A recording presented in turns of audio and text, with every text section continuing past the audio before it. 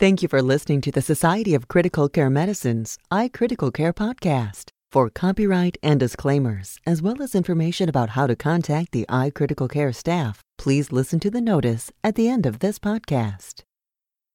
Hello and welcome to another edition of the Society of Critical Care Medicine's iCritical Care podcast. I'm your host, Dr. Richard Savelle. Today we have an opportunity to speak with Dr. Marin H. Kollef, MD. He's the anchor author on an article published in the March 2011 edition of Critical Care Medicine, the title of which is Implementation of a Real-Time Computerized Sepsis Alert in Non-Intensive Care Unit Patients. Dr. Kollef is a professor of medicine at the Washington University School of Medicine in St. Louis, and he's also director of both the Medical Intensive Care Unit and Respiratory Care Services at Barnes-Jewish Hospital, also in St. Louis. The citation is Critical Care Medicine, 2011, Volume 39, Number 3. Thank you so much for joining us, Dr. Kollef. Well, thank you. I thought I'd begin by giving you a few minutes to talk a little bit about the background of this study, how the study was organized, and again, just for the listeners, the two major areas that I thought were so particularly fascinating about this study was that you were using this automated sepsis sniffer. I know there's been other work by Dr. Gajic and others looking at sort of an ARDS electronic sniffer. And the other part that I really liked about this article was looking at patients who were not critically ill. They were on a general medicine ward, or they were not in the intensive care unit. And you were looking at general medicine ward patients to see if you could perhaps pick up severe sepsis syndrome or sepsis early, perhaps to intervene early and to improve outcomes. If you'd like to take it from there. Sure. One of the things that we noticed, and I think this is true, and one can find similar information in the literature, was that about 40% of the patients who develop sepsis, including severe sepsis and or septic shock in our institution, do so outside of an ICU or the emergency department. So in the emergency department, it's pretty straightforward. I mean, patients are coming in, the diagnosis is being made there. In the ICUs, patients are highly monitored in terms of their vital signs and laboratories. So if they go on and develop severe sepsis, it's usually picked up hopefully at an early point. But on the hospital wards where there's significantly less monitoring, we thought that there might be an issue. And the way this came up was that we had implemented first in the emergency department and then hospital-wide a sepsis order set. And we actually published on this order set in Critical Care Medicine in two separate publications, both before-after studies, one in the ED at Barnes-Jewish Hospital and the second one hospital-wide. And what we found was that when we put this order set into place, and again, it's a computerized order set, that the initiation and use of appropriate antibiotic therapy, the amount of fluids that were given to patients, were both significantly greater. And in both experiences, the mortality of severe sepsis and septic shock seemed to be lower in patients who were managed with this order set. Now, when we looked at that closer, we found that most of the signal in terms of the improvement in outcome occurred in patients that were being managed through the emergency room and in the intensive care units. The amount of benefit, if you will, or the magnitude of the difference in terms of outcome was far less on hospital wards. And that led us to thinking that, maybe patients on hospital wards, there's a delay that's occurring in recognizing that severe sepsis and septic shock are occurring, and for that reason, therapies are going to be delayed as well. So with that as a hypothesis, we set out to see if there was a way in which we could try to identify those patients. And we worked with one of our statisticians here, William Shannon, and looking at a number of years of data here at Barnes-Jewish Hospital, which we described in a separate manuscript, which is referenced in the one that we're discussing today, we actually came up with a model using recursive partitioning analysis. And we actually show the model in the paper. And basically what we're doing is we selected available vital signs, laboratories that we have available real-time on our information system. And this information system is basically one that's hospital-wide. The data is inputted at the bedside by the nurses who are putting in vital signs. demographic data. We have automatic connections with the laboratory information system, the microbiology information systems. And so real time, we're essentially looking at this data as it's entering this electronic database. So one of the questions I had, just to pick up on that, because you're hitting, and I actually read the paper you reference also, but just for the listeners, one of the things that was confusing for me that maybe if you could elaborate is that if just for simplicity, like for a critical care fellow or whatever, that sepsis is infection plus 2 or more SIRS criteria, temperature, heart rate, respiratory rate, and white count. But your model isn't identical to that. And I was just wondering, I would imagine you would say that the model came out because this was the model that fit the data the best for the patients who ended up developing sepsis, or if you wanted to take a few minutes to talk about sort of how that came about. Sure. The model was really defined to predict patients who develop severe sepsis or septic shock on a hospital floor who either died or required ICU admission. So those are very hard endpoints, death or ICU transfer from a floor. And so we could identify them very accurately, and so the model allowed us to identify those individuals. And what we found was that using the recursive partitioning model that we had, the triggering of the model would have occurred an average of about 800 minutes before the actual event occurred. For example, transfer to an ICU and such. So, we're talking about identifying an event on the magnitude of 5 to 6 hours potentially before it happens.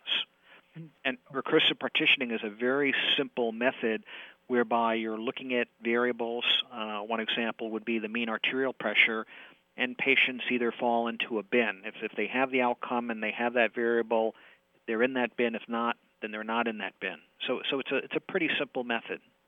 And again, just to keep it simple, the reason it wouldn't work just to use your clinical information system to pick up patients who had elevated temperature or heart rate or respiratory rate and white count, plus some evidence of a positive culture, is that because it would be too nonspecific? You would just lots of patients? Those turn out to be very nonspecific, and in fact, we included all of those criteria in the model that we tried to come up with, and the important variables that seemed to differentiate the patients, for example, included the shock index, mean arterial pressure, white blood cell count, and then we had other variables as well, such as elevated bilirubin, INR, the number of neutrophils, hemoglobin, sodium. If you looked at those, it's not intuitive that those variables would necessarily be predictive of that kind of an event, unless you looked at them in a little more detail and said, well, maybe patients with elevated bilirubin are individuals who have either hypoperfusion, liver disease, they might be at higher risk. But this was the model that we had, and I need to emphasize that this model was institution-specific, meaning it applied to our institution. We validated it over a period of several years' worth of data, but it may not apply at another institution. And again, just because I think it's interesting is that when I'm standing at the bedside and trying to teach what the sort of international agreed-upon definition of this syndrome is, are you sort of trying to promulgate that you think it should be redefined, or you're saying that this is... No. I'm not saying it should be redefined. Keep in mind that this model was using variables to try to identify patients, as I said, on average of 800 minutes before they actually met the definition, if you will, for being recognized as having severe sepsis or septic shock. So, you would expect that the criteria for identifying those patients at an earlier point in time are going to be different than the actual criteria that define the syndrome. Right. You're, as you pointed out and mentioned multiple times in both the paper and the editorial, this concept of track and trigger, you're looking at changes in clinical status over time, and as you point out, trying to predict changes in clinical status over time, right? That's right. When you look at the criteria that the Surviving Sepsis Guideline and others use for defining severe sepsis or septic shock, they're static criteria for one point in time. You can apply them over time, but it's not intuitive that you could take those criteria and say, well, if a patient met 2 of these several hours earlier, then they're very likely to go on to develop severe sepsis or septic shock. And then just a couple points I wanted to make for the listeners, and then we'll move on. So the shock index is the heart rate divided by the systolic blood pressure. obviously if your heart rate is up and your systolic blood pressure is low, so as the shock index goes up, you are going into worsening shock. And then one of the other questions I had about in terms of your study was you chose to make it 2-to-1 in favor of the non-intervention group. And in looking at other studies, I know sometimes they'll choose to put it 2-to-1 in favor of the intervention group to get more patients that get the intervention. How did you determine to do it this way? Yeah, we did it that way because we felt pretty confident that we were going to identify patients using this model based on how we applied it earlier. We weren't so concerned about the sensitivity. We were more worried about its specificity. So we really, and in reality, I think, when you're dealing with patients who develop or might be at risk for sepsis, there are far more that don't develop sepsis. And so we just wanted to be sure we had enough patients in there to look at that. And also keep in mind, this is a pilot project. So, we were doing this just to see if this model had any clinical utility whatsoever, so that if it did, then we might be able to refine it and move forward with it on a larger scale. Right. So, and again, just emphasizing for the listeners, 181 patients in the non-intervention group, about 90 patients, 89 in the intervention group. These are not patients in an intensive care unit, and what you're looking for, like you said, is change in clinical status that you believe you're looking for sepsis or changes that would require transfer to an intensive care unit, or make sure I got it right. I mean, the way we did this was, the identification or early warning part of this was just one component. And so we had the model. It was run real time. So we had these hospital wards that were divided into essentially, being control wards or being interventional wards, and then we ran the early warning electronic alert. And the way the alert worked was that on the floors, and these were medical floors, where they were part of the intervention, we had a beeper that would go off at any point in time when the alert was triggered real time. And so this is running continuously, 24/7. And then if a patient met the criteria of the model, it sent an email to one of the investigators, and it also triggered the beeper on the floor with the charge nurse, and it gave them a message. It said, patient in room X has triggered the sepsis alert. So that individual would then have to go in and eyeball that patient and make a determination as to whether or not they needed any interventions. And the interventions were, basic sorts of things: oxygen, giving them fluids, calling the on-call physician or the rapid response team, the use of antibiotics, diagnostic tests like cultures. And so that's how we set this up, primarily to see if we could induce any kind of change in practice simply by having the alert in place. And in fact, we're able to show that we did. The ward patients had significantly more interventions that were applied within 12 hours after the alert compared to the patients who had the alert, but it was kept silent, meaning that the clinicians, the nurses, the doctors on the wards, on the control wards, never had that information. So on the intervention floors, there were more interventions, including antibiotics, use of fluids, oxygen, as well as diagnostic studies, primarily blood cultures. And a couple of questions I had when you were designing the study, and I was just curious how you decided. How did you decide to not have it also fire off a message to like the intern on call or something? That must have been a tough decision, or how did you decide that? Well, I mean, we could have done that, but we decided for this pilot project, and we're now in the process of actually doing this on a larger scale and a larger trial. But for this pilot project, we thought, well, there has to be an individual who's going to at least screen the patient, because we know that these electronic alerts are not, completely accurate. And in fact, the way we decided to do this was that a nurse would be the first contact individual who would go in, look at the patient after getting the alert, and determine whether or not there was something real going on. Now, you could make the argument, well, maybe it should have been an intern or a physician. We decided that on the hospital floors, and the nurses, there was a lot of buy-in from the nursing staff with this, that, they actually wanted to be the individuals who were contacted so they could make those initial assessments, and that's how we went with it. No, I think it was great. I had no issue with it. I was just deciding, again... Yeah, no, I mean, it was something we really talked about, and I think, I think in the future, as these sorts of methods evolve and hopefully get better, it could potentially be an intern, a hospitalist, It doesn't necessarily have to be a nurse. Yeah. And the other question I had is, there must already be a rapid response team there, and how did you decide? Did you look at would that trigger a rapid response call, or how often the nurses called a rapid response, or how did that? Because it's dovetailing into that very tightly, as you mentioned in your own discussion. Yeah, we did not look at that specifically. It was really left up to the nurse making the first assessment of the individual, whether or not the on-call physician during the day or the rapid response individuals would be called to evaluate the patient. So that was really left up to the individual making the initial patient assessment. But as you said in some of your future studies, obviously, and I would imagine this would work well with the rapid response team for something like this, right? Oh, no, definitely it would. I mean, now I have to emphasize that this is preliminary, and I think that everyone has to recognize this is institution specific. But the point is, as hospitals and institutions are, purchasing and developing these electronic informatics systems, for the most part, they're used passively in terms of just data entry, notes.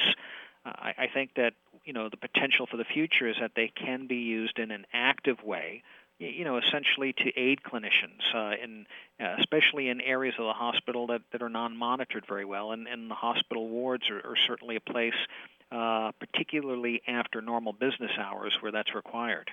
So you already spoke about a lot of the outcomes in terms of increased interventions less than 12 hours after the alert, increased likelihood of antibiotic escalation, fluids, oxygen, but no difference in mortality. And as you emphasized multiple times, this was a pilot study.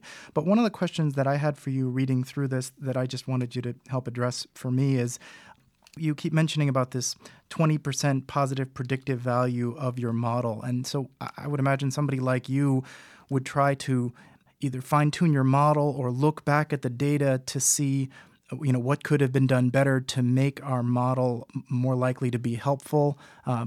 But I was wondering if you could talk about that for a little bit. Yeah, I mean, I think when you look at all attempts that have been made so far to use electronic or informatic systems to predict events or to act as an early warning system, one of the problems, is the fact that you miss many patients. And so, we were able to identify about 20% of the patients with this particular model. Now, we have been in the process of refining the model, and that's obviously something that, individuals are going to have to do. But I think, for the future and the way we're looking at this and progressing is that a model like this may only be one component. And so, what we're thinking about doing is actually taking a model like this and combining it with additional systems to try to increase the overall accuracy, particularly the sensitivity of identifying these patients at an earlier point in time, while also maintaining the specificity so that false alerts are not created at a higher level. Because the problem with creating too many false alerts is fatigue, just like in the ICU, right. except that it's going to occur on a floor, and eventually, you're going to get neglect of the alarm or the alert. And I think that, and one of the things that we're looking at now is using wireless monitoring systems on some of our wards, where we get additional data that are not available through the informatics system, and trying to link that with the early warning system to come up with a more sensitive approach. Because, as someone practicing critical care, it makes intuitive sense that you could use a computer to put together a cloud of data to say, aha, this patient's meeting it.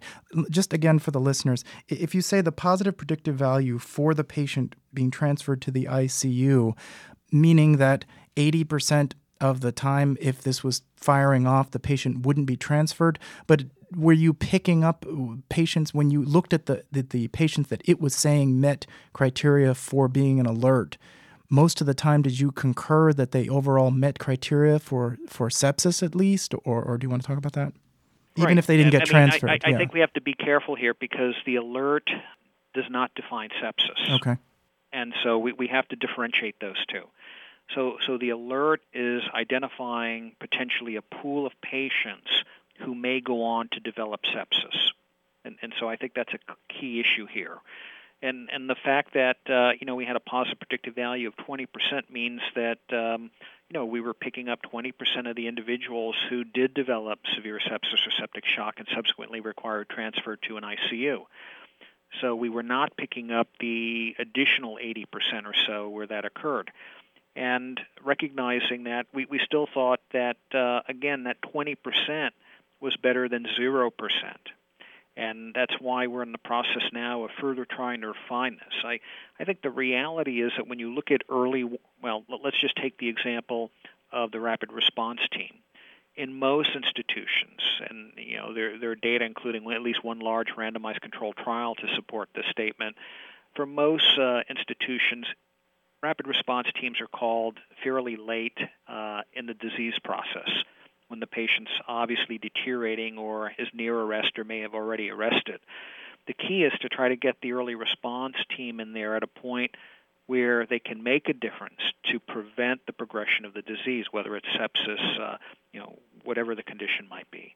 And, we recognize that 20% is only 1/5, but on the other hand, I think that, we can refine that, and, I don't know, we might be able to get that number up to 40%, 50%, and at that point, you really start dealing with some real strong interventions and numbers. I mean, if we could prevent 50% of the ward patients from deteriorating and ending up in an ICU, I mean, that would be a significant right. outcome. And so the message, I'm trying to sort of bottle it down, and the message is these are patients that should be looked at. They may Absolutely. not all need to go to the ICU, but they're That's at right. high risk for going there. And the idea is to fine-tune the model to take it more and more seriously that this patient is firing off a risk alarm without, as you said, balancing it constantly with the fatigue of too many alarms. And it's a very tricky balance, right?